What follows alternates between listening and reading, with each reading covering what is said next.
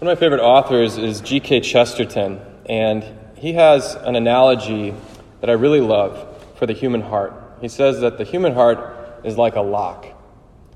Locks have a logic to them, but they're kind of mysterious and interior.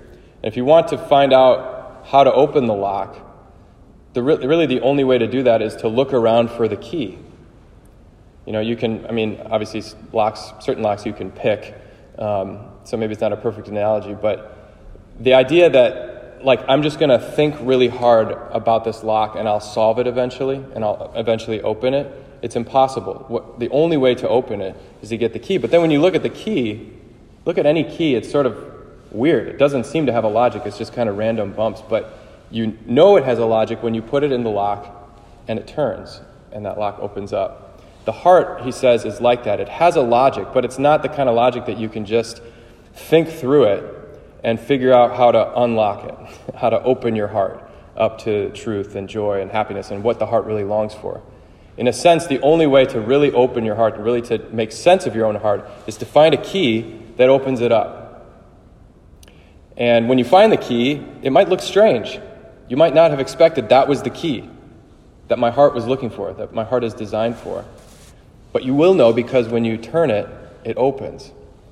He says that that's what the gospel is, what Christianity is, the story of our salvation. We never could have made it up. It seems strange, and it seems almost illogical. You look at the gospel and the story of the Old Testament leading into the New Covenant and the revelation in Jesus and his death on the cross, his resurrection.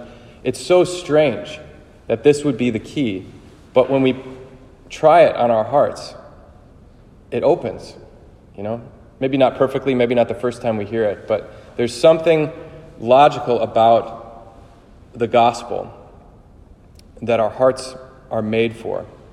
And he says also that when human beings, before this revelation, before Jesus Christ came and showed us what our hearts were made for, we searched. And the two main ways human beings would search were through philosophy or reason and mythology or story. That the way we accounted for the cosmos, the way we accounted for everything, the big questions that were on our hearts that we were looking for the answer for, we'd say, well, the universe is this way or that way, and it's all made of the four elements, or it's all made of atoms, or all this philosophy that we had to account for reality. But it always would kind of just fall short. And so people would make up stories, mythologies, and say, the gods made us because they were jealous and needed somebody to keep them company or somebody to offer them sacrifice to please them. And there's all these stories, but did people really believe in Zeus and Mithra and all these weird gods and stuff like that? Did they really give their hearts totally to the gods? No, because those stories didn't unlock, just as much as the philosophy didn't unlock the wholeness of what we long for. But it's in Jesus that we get both perfect reason and perfect story. It has all of the sense of what our reason maps to and what we want it to make sense, all of reality, all of our lives. But it also has this romance, it has this longing and this passion and this love. And what is the gospel? What is this key that unlocks our hearts? It's that, God made us for love. He made everything out of nothing. God, who is the fullness of existence himself, perfect being, overflowed and created all that exists, all that we know, with a certain order, with a certain purpose. And he made us in his image so that we could give and receive love. And he made us in perfect relationship to him, to be perfectly happy forever. But he made us free, and with our freedom we strayed. We walked away from God. We turned away from him and preferred control and power over to this loving trust that was what we were made for. And so we live in this exile. What we all live in is this sort of one foot in heaven. We are still the image of God. We still have this capability of great generosity, great love, great virtue. But we have this sickness in us, this concupiscence, this sin. And we're held captive by it. We can't escape it on our own. And we've longed for this Savior to come and set us free, to make us who we were made to be, to restore us into the relationships that give us joy, that give us life. And in the fullness of time, he did come. God in person came to save us. And what's more, he gives us his Holy Spirit now to not only just save all of us in theory, but to save you and me very practically. He gives us the Holy Spirit so that we can become who we were made to be, so we can become another Christ. We can become him and participate in his life. In other words, God made us free so that we could be loved, but we used our freedom in the wrong way and went astray. But he's come after us. He's come to rescue us and to save us. And his love somehow includes all. His providence governs everything. And even our sin, even our walking away, even our straying, he used as a means to bring us home. There's something about that. It's not what we would have guessed is the meaning of existence, but when we hear that story, it makes sense. It comports with what our hearts know to be true. But then you look at the story of it, and it's so strange.